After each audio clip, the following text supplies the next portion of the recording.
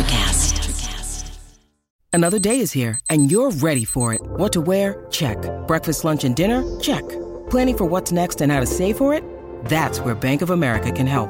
For your financial to-dos, Bank of America has experts ready to help get you closer to your goals. Get started at one of our local financial centers or 24/7 in our mobile banking app.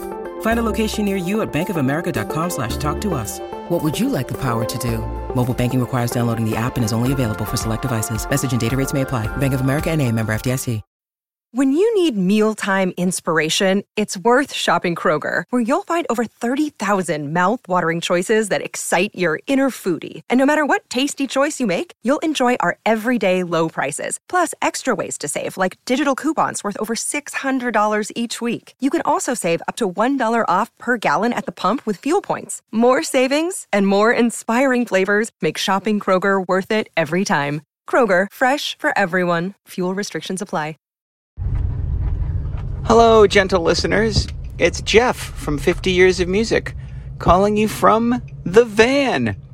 That's right, I'm driving to school on a Friday morning, and you may be wondering, where are my compatriots?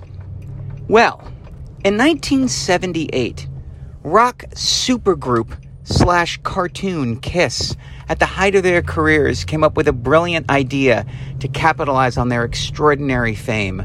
They made 4 simultaneous solo records and put them out all on the same day. And needless to say, the world was never the same again. They are 4 of the most unlistenable trash records ever foisted upon an unsuspecting public. And so we're going to try the same thing today. Unfortunately, Ben is a world traveler this week, and between Reed, College, Knoxville, Copenhagen, and Lisbon, he couldn't find time to get on Zoom and talk for 45 minutes about records from 10 years ago. Priorities, people. Priorities. So we, the 50 Years of Music guys, are making solo recordings this week, and then the marketing department is going to mash them together into a wonderful panoply of listening pleasure. So sit back and enjoy the solo album edition of 50 Years of Music with 50-year-old white guys. 50 Years of Music with 50-year-old white guys.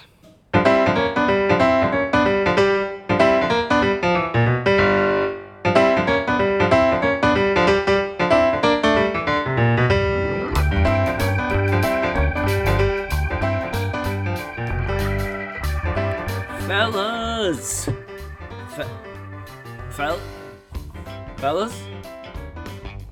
Fellas? Oh, that's right.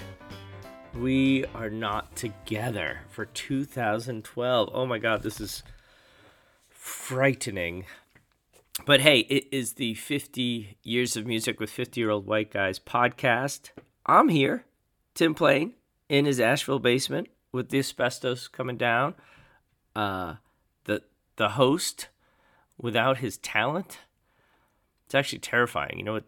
I'm the host of a podcast without the talent is like a ham radio operator or something. I'm not just gonna sit down here in my basement and spew my conspiracy theories at you for the next 20 minutes. No, we are carrying on. We are unpacking the year 2012 on the podcast.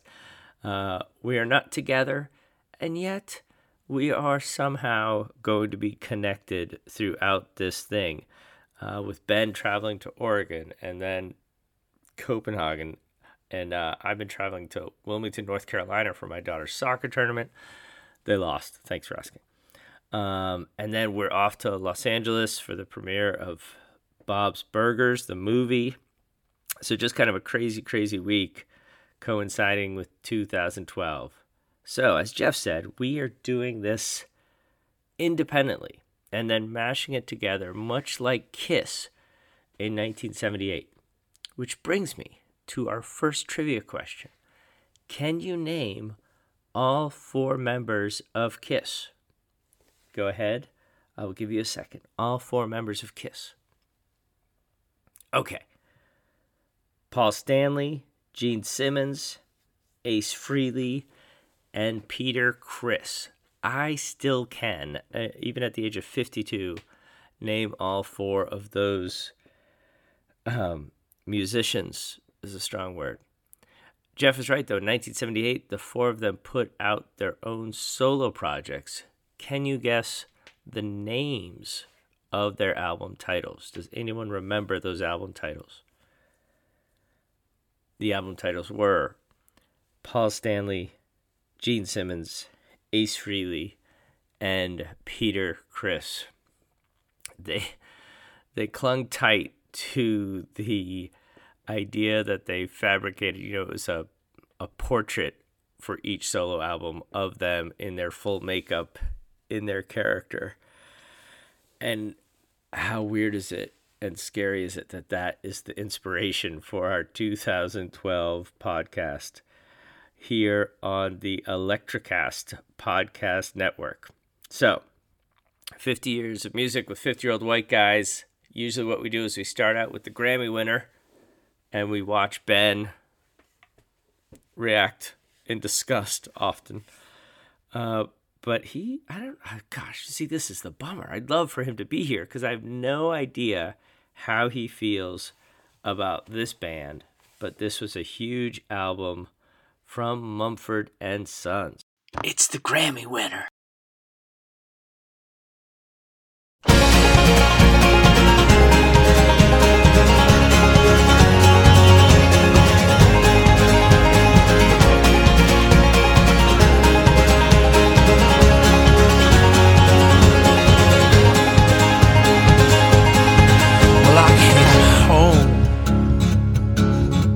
Like a stone, and I fell heavy into your arms. These days of dust, which we've known, will blow away with this new sun. Boom. That's the Grammy winner for 2012. And now we go on usually to some trivia. We try to set the stage for what was happening in that year. I'll do that really quick for you all. 2012, Obama is reelected. Whitney Houston dies. No connection. You had Hurricane Sandy, the awful storm that really just did so much damage to the Northeast. 300 people died. $50 billion worth of damage from that awful hurricane. In 2012, our hearts broke with the Sandy Hook shootings. We were horrified with the Dark Knight Rises shootings in Colorado. And it goes on and on. We just had a awful shooting last night in Buffalo, New York. Makes you think, like, how many shootings until there's real gun reform in this country? Like, what would it take? Because, like, if Sandy Hook wasn't going to make any dent in our laws, what would? Like, 11 shootings a day? Like, mass shootings? Is that what it would take where our government would actually step in and do something? I don't know. But see, this is what happens when you're alone on a podcast. You just start riffing, and you never know where it's going to go. So let's stick to the formula, folks. Let's get back to the music. We've got the number one selling album of the year. Once again, it is 21 by Adele. Go Adele. And what we wanted to do was give you the song Jeff should have played last week when we talked about Adele as the Grammy winner. And that is the song that Chris Martin of Coldplay kicks himself over. You know, he heard it and he was like, gosh darn it, like, why didn't I write that song? That is such a great song. It is Someone Like You by Adele, the number one selling album. It's the number one album.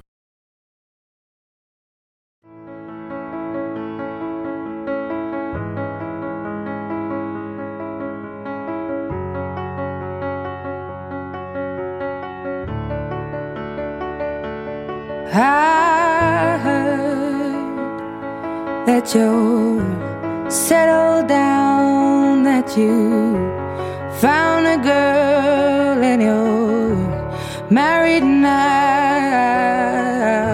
I heard that your dreams came true. Guess she gave you things I didn't give to you. Old friend, why are you so shy?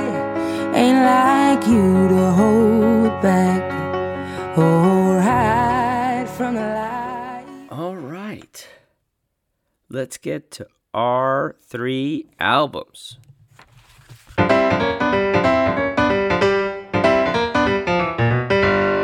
Our 3 albums. Fellas! How are ya? Ben, there in Knoxville, Tennessee. And India, also in Knoxville, Tennessee. That's right. That's right. You were supposed to do a solo pod, but I brought my better half and the wiser half. So that's going to make it all a lot better. Indy Kincannon, how's the weather here in Knoxville, Tennessee? That's a 50-year-old white guy topic. A classic. It's a beautiful day in Knoxville. Clear skies, sunny, but not too hot.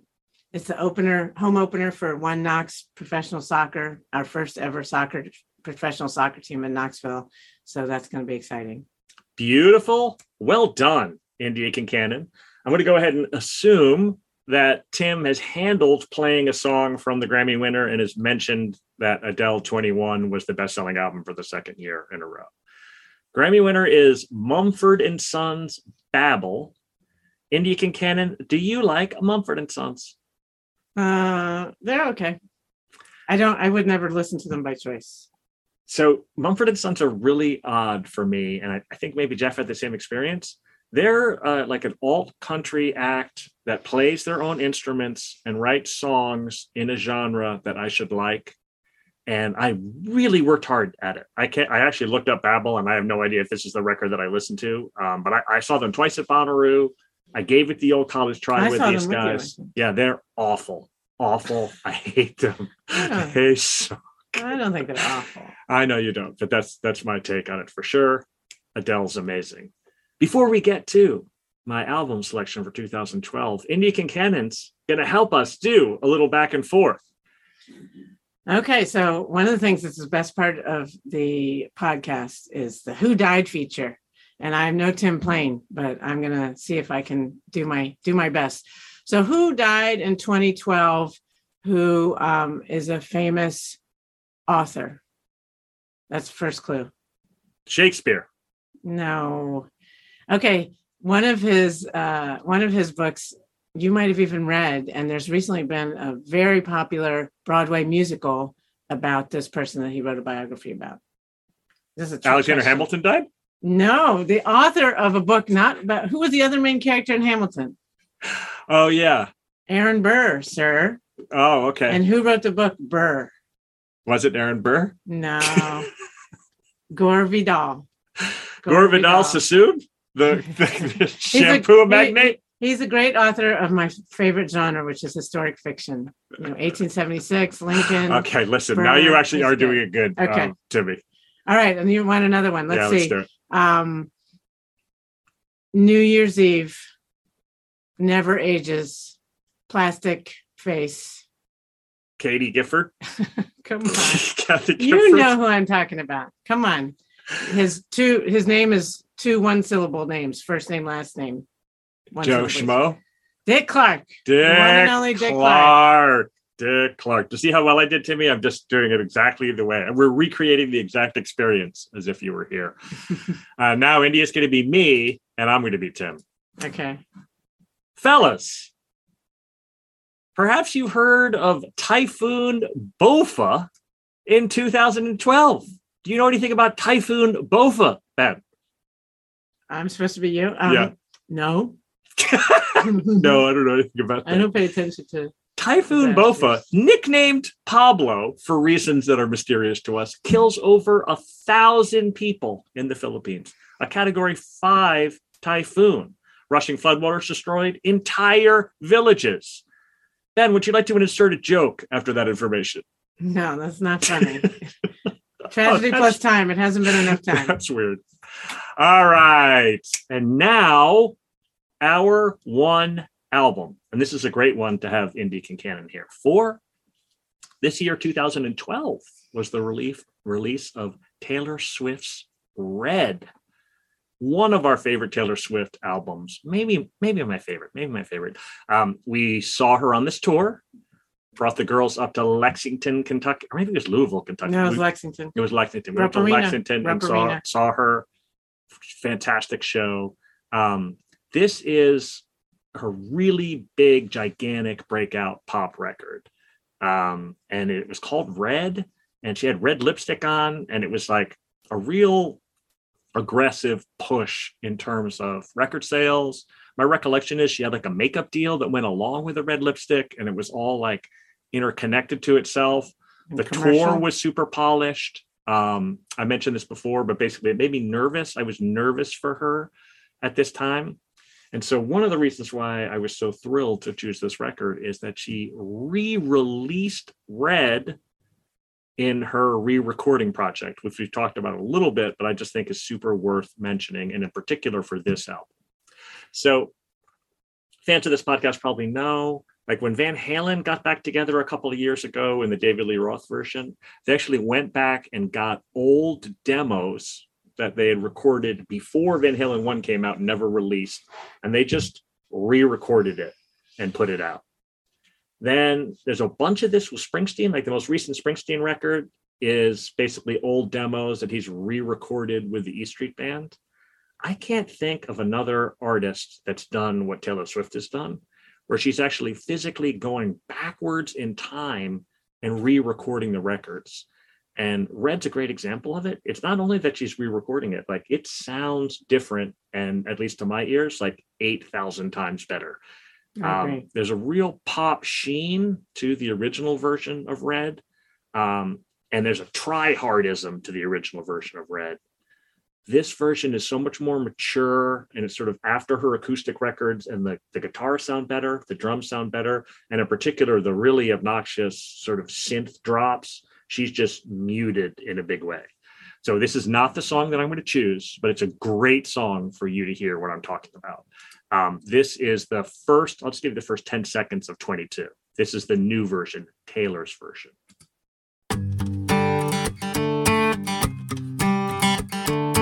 It feels like a perfect night to dress up like hipsters and make fun of our exes. It feels like a perfect night for breakfast at midnight, to fall in love with strangers. Yeah, we're happy, free, confused, and lonely at the same time. It's miserable and magical. Oh yeah, tonight's the night when we forget about the deadlines. It's time. I don't know about you, but I'm feeling 22. Everything will be alright if you keep me next to you. You hear how much more like higher in the mix the guitar is. Do you hear how the drum, instead of being this big electronic drum, has got like a more natural boom to it? And then she keeps the keyboards in the chorus, but they're just not like at the EDM type beat. And it's really fun. It's like as if the Stones had gone backwards and re-recorded their disco stuff to make it sound more like the Stones. It's a really, really, really interesting thing for her. And it's not like she's not an old person, obviously, although she was 22 when this came out. So now she's in her 30s, but it has a wistful middle-aged flavor to it to have her re-record it, in particular the sad songs. Amazing. She is the artist of the generation for our daughters. And I don't think there's any much argument about that, especially for white girls.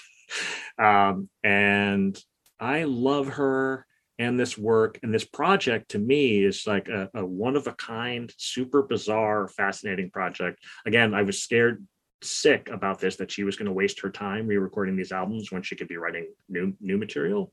But instead, it's been the opposite. Like it's like deepened her artistry. She's learned a lot about herself. Like you can hear it in the maturity of the songs. This is an album that she did when she was 22, and it's a breakup record for Jake Gyllenhaal. And one of the things that was really fun is when the record came out again, there was a whole new spate of Jake Gyllenhaal's villain articles. Like they just re-backed the bus over Jake Gyllenhaal. And that poor guy must have been like, what? Like I broke up with her like this was a long time ago. Like I broke up with her in 2011 to 2010, and I'm still getting crap for it. 22 is the up-tempo hit that I like on this record. That one's super good.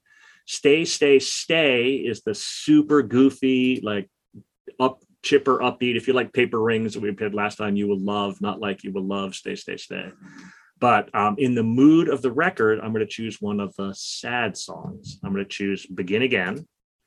And I'm going to, let's see if I can do this. Now I'm feeling Jeff's pain. I'm going to start at minute 137 of Begin Again. You said you never met one girl who had as many James Taylor records as you, but I do. Tell stories and you don't know why. I'm coming off a little shy, but I do. But you throw your head back laughing like a little kid. I think it's strange that you think I'm funny, 'cause he never did. I've been spending the last 8 months thinking all love ever does is break and burn and end. But on a Wednesday in a cafe, I watched it begin again. So yeah, I love that one. I've been spending the last 8 months just thinking that all life ever does is break and burn and end. And on a Wednesday in a cafe, I watch it begin again. Like it's just such fantastic songwriting, so beautiful. And basically it's a story of, it's a breakup song, but it's like that like hint of life at the end of the breakup. It's the spring shoots coming out. And I love that. And I also love like the repping James Taylor. Even though I don't like James Taylor, I find it super charming that one of her lyrics is as many James Taylor records as you do, but I do. Just lovable. Indy Kincannon, what are your thoughts? I really love this album, and I love that she re-recorded it. That was such a flex. Like I like the political message behind that, empowering. I love Taylor Swift. I like all her albums, and I love that we've grown up, our daughters have grown up listening to her with us, that we have some common ground on that. But this album's fantastic. The re-recording is an improvement. I'll never listen to the old recording again for a lot of reasons, but musically, I agree. This one's better. I love 22. I think that one's an all-timer. I think that's my favorite song on this album. I like the more upbeat thing, but I like Stay, Stay, Stay and Begin Again. The whole album's rock solid. Yeah, totally. And like 22 comes out, basically this is a similar time when Adele puts out her album 21, and I really like Taylor Swift's version of being 22 more, just to be frank. And it rhymes with more things. Yeah, no, for sure. But it's just also like it feels like a perfect night to dress up like 21 is so sad. Fun of the hips. It's so fun. Sort totally. Doleful. Totally. It's like a torch song, sad. For sure. 22 is, just out having a freaking ball. Yeah. A freaking ball. Super good. And at the end of Stay, Stay, Stay, if you listen all the way to the end, she goes, hee, hee, hee, so fun. That's an actual thing that happened on the original, and she kept it for the re-recording. I was so worried. I was like, was she going to be able to recapture like the young Taylor Joy? And she totally did. Strongly recommend this record. The re-record also has all these like a crap ton of bonus material. It's now basically a 30-song record, including the 10-minute version of All Too Well. That's not okay. 10-minute. Oh no, it's great. Yeah? It's super good. Yeah, it's totally. So long. It is. It's Why is really it good? It's good because she's this generation's Bob Dylan, and I'm not even kidding. Jeff is going to poop himself when I say this, but it's like Idiot Wind. Like it's just fantastic. It stretches it out, and in particular to re-release it and. She didn't some of the stuff she changed, but none of the lyrics, which I think is super interesting. This one, it just has 8 more verses than the original one, and a bunch of them are rough. And she was like, "F it, I'm just gonna put it out." And 290 million listens on Spotify. I wonder how many of those listened all the way through, though. Because I've listened to it, but I never finished. I was like, oh, okay, I get it. That's hilarious. I've got maybe a short attention span. Yeah, no, I actually I put that one on loop. I put that one on my mix so I could listen to it. And I even listened to it a couple times running so I could really pay attention to it.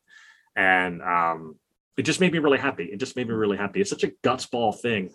It's a little bit like so it's like a box set, except she re-recorded all of the stuff. It's like the red box set, and then to release. I mean, some of the bonus materials, like meh. Like, I mean, it's a great, the record itself, just to be frank, probably has a couple of songs that I would have cut. And so then you release another 12 songs, 15 songs on top of that. But the sheer like massiveness of the project and the nuttiness of the project, and then the commitment to it.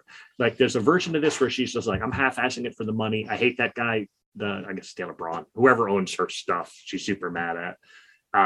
But instead of doing that, she like really dug in and made this brand new, super interesting artistic statement. It's a little bit like getting out your diary from when you were 22 and you're 32, and then singing it aloud in your 32-year-old voice, like super intense. Love this record. And Timmy and Jeff, it's been a pleasure, of course, to have the great Indie Kincannon, but I do miss you, fellas. Later. Bye-bye. Fella! Because I'm the only one here. Hi, everyone. It's Jeff doing my my solo track. Not sure what the other two gentlemen have planned for this year, but hopefully you'll find my pick interesting. I will address the number one album, which was Adele again. Way to go, Adele. The Grammy winner, I believe, for album was Mumford & Sons. I'm not sure what the other two are going to say about this. My guess is that Timmy feels enough of a kinship with Mumford & Sons that he's going to feel like he needs to defend them. They're earnest. They're vaguely Irish. They sing in harmonies. They wear suits. They wear their hearts on the sleeves of their suits. It's the kind of thing I think that was like kind of cooked up in a lab for Tim to like. I don't know what Ben said, but I'm going to guess that Ben hates Mumford & Sons. I do too. I really don't buy this band at all. I feel like they're completely full of it. And I had the misfortune of seeing Mumford & Sons open for U2 at the 49ers Stadium on that giant Joshua Tree 20th or 30th or 40th anniversary tour. I don't remember how old I am. But they sucked. They stand in a little circle and... they had no chance of succeeding. It was broad daylight, 6:30 in the afternoon in a football stadium. They're trying to play like a little street fair band in front of, an 80,000 seat stadium with about 7,000 people paying attention and the other 73,000 waiting for U2. But I don't think it would have made a difference. I mean, I've seen opening acts that have blown me away in that situation. So the less said about old Mumford, the better. And what do they care what I think? Younger, richer, more successful. And they've got, there's more people in Mumford & Sons than I have friends. So, good on you, boys.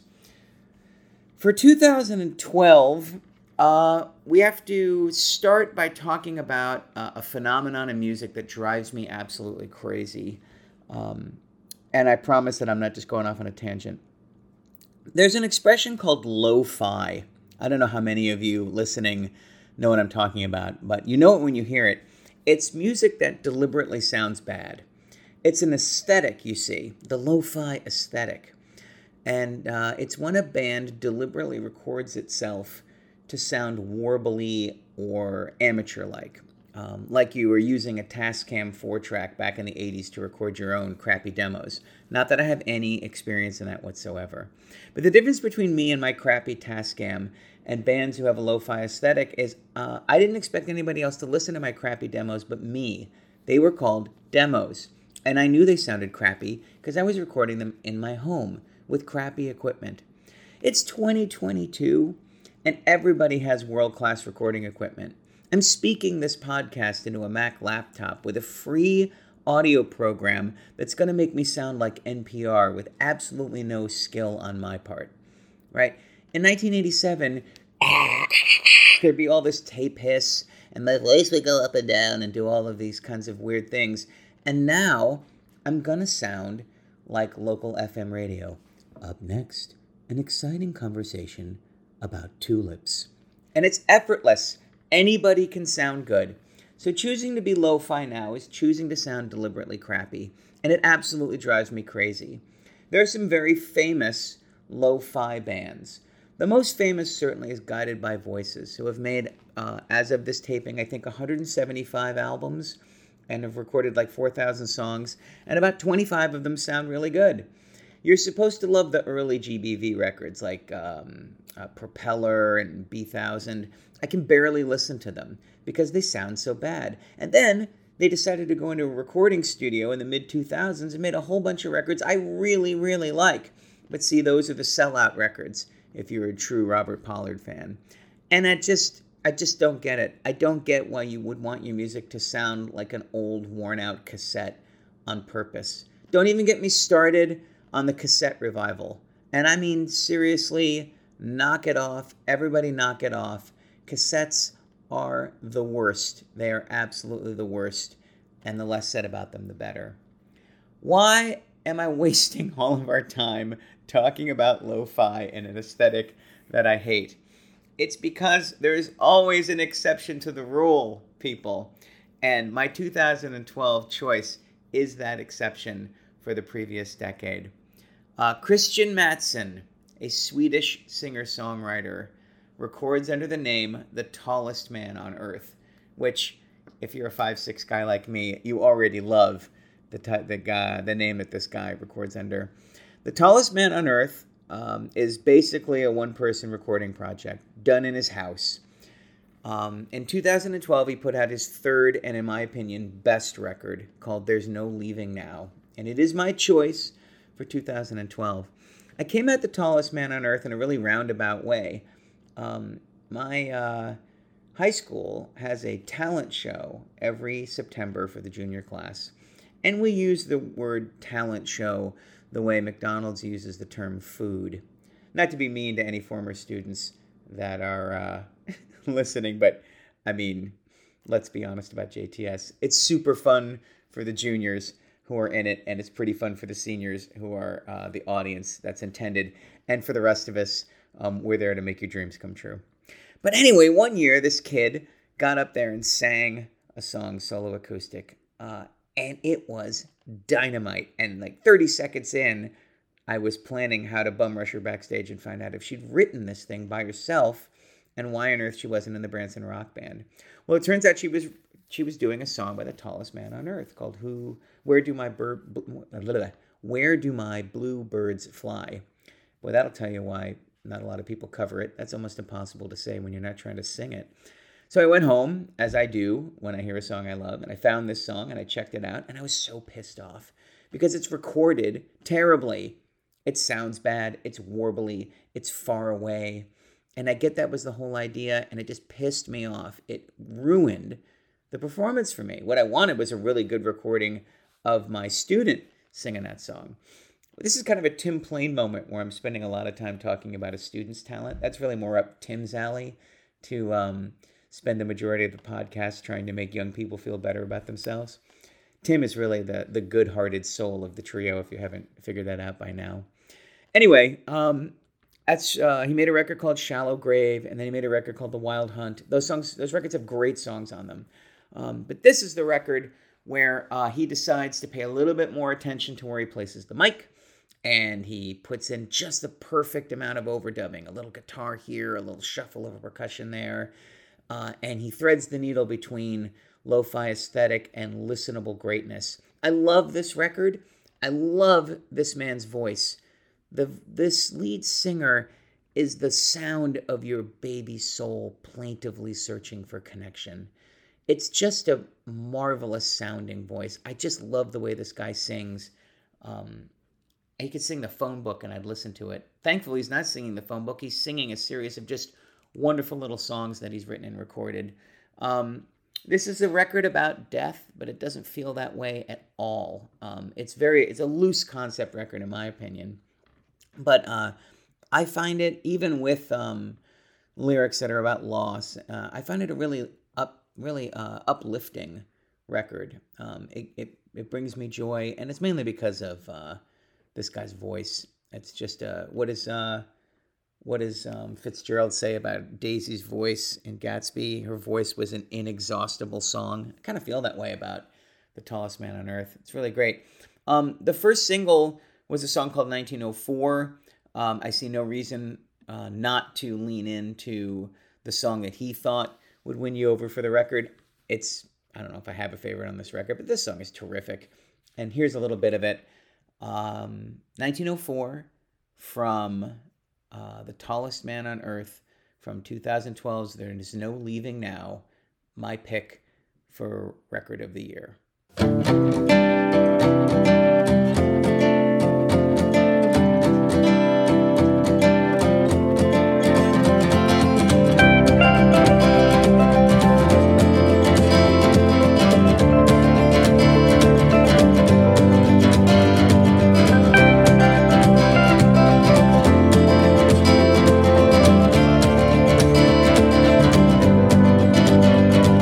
Some they say it's not even funny, and there you stand, not even trying.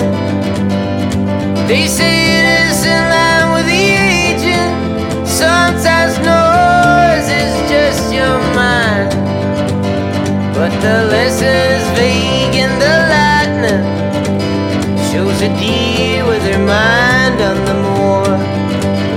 And how something with the sun is just a since they shook the earth in 1904.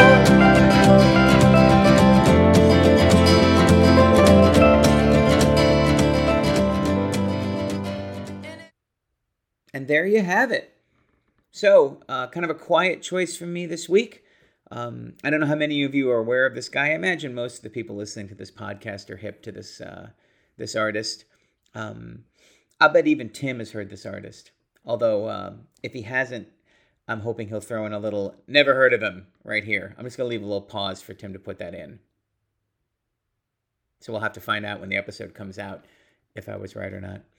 Anyway, I'm really excited to hear what Ben and Tim choose.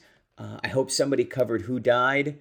I did not bother to research that because it's been a long week and I'm feeling a little lazy. I will say that last night I got to see Pearl Jam play for the first time in a really long time at Oracle.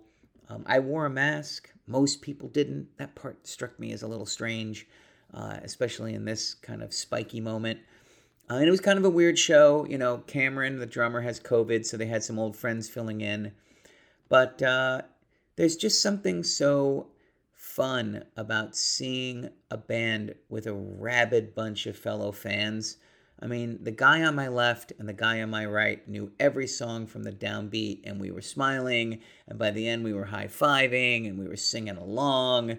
It was just a really good time, and it's just a great reminder that when you feel safe, a live music performance can really remind you of the joys of other people and of human contact. So I think I'm around the 10-minute mark. That feels like enough. Have a wonderful week, everybody, and we'll be all back together to hurl invective for 2013. Okay, take care. I love you. All right, Jeff did a really nice job there with The Tallest Man. Yes, and Ben's pick of Taylor Swift. That's just a killer because my daughters felt very strongly that should be my pick. Sorry, kids. Ben swooped in, and I think he has a stronger claim since his daughters are older. So I'm going to go with a band from Athens.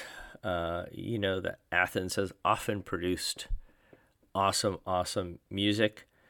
But I'm not in Athens, Georgia right now. Instead, I am in Athens, Alabama, where in 2009, the Alabama Shakes formed. Some kids out of high school started playing together, brought in a few other musicians, and really just kind of crafted an act on the bar circuit as young 20-somethings going to bars, playing gigs, forming a sound that's been compared to AC/DC, Janis Joplin, Led Zeppelin, kind of all over the map. And even the lead singer, Brittany Howard, when she was asked, like, oh, what kind of band are you? How do you define your sound? Brittany Howard herself said, I have no clue. Kind of a band that likes what they like, doesn't like what they don't like, and tries to figure it out from there. Brittany Howard plays guitar. She's also got this fascinating voice that kind of paves the way for the Alabama Shakes. Formed in 2009 as the Kerosene Swim Team, which is kind of fun. But let's go with Alabama Shakes instead. I'm going to play you just a little bit of their big hit off the album. The first 3 songs are, I think, charted. But this song was actually called The Song of the Year by Rolling Stone. Let's play a little right now.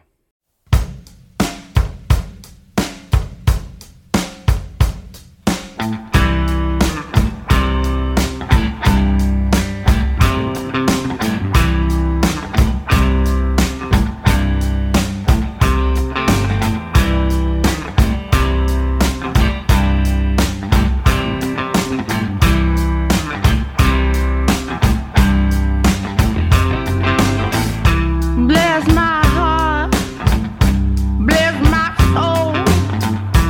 Didn't think I'd make it to 22 years old. There must be someone up above. Say, come on, Brittany, you got to come on now. You got to hold on.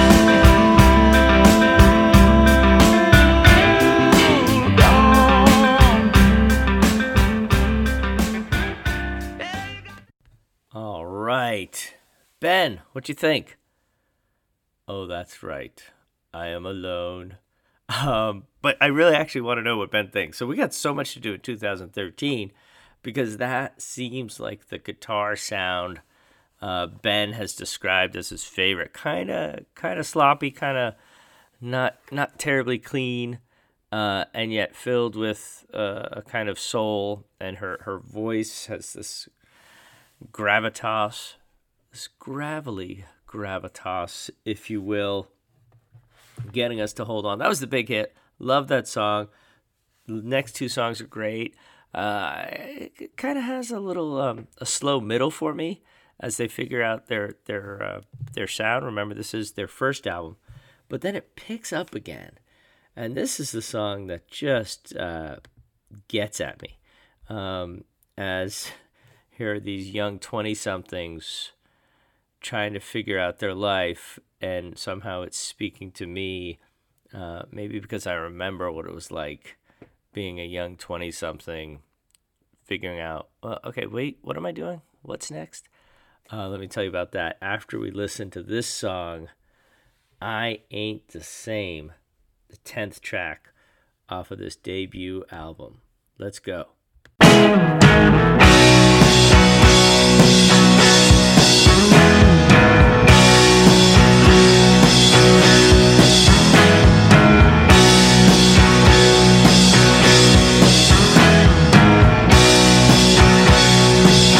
That I've been looking for something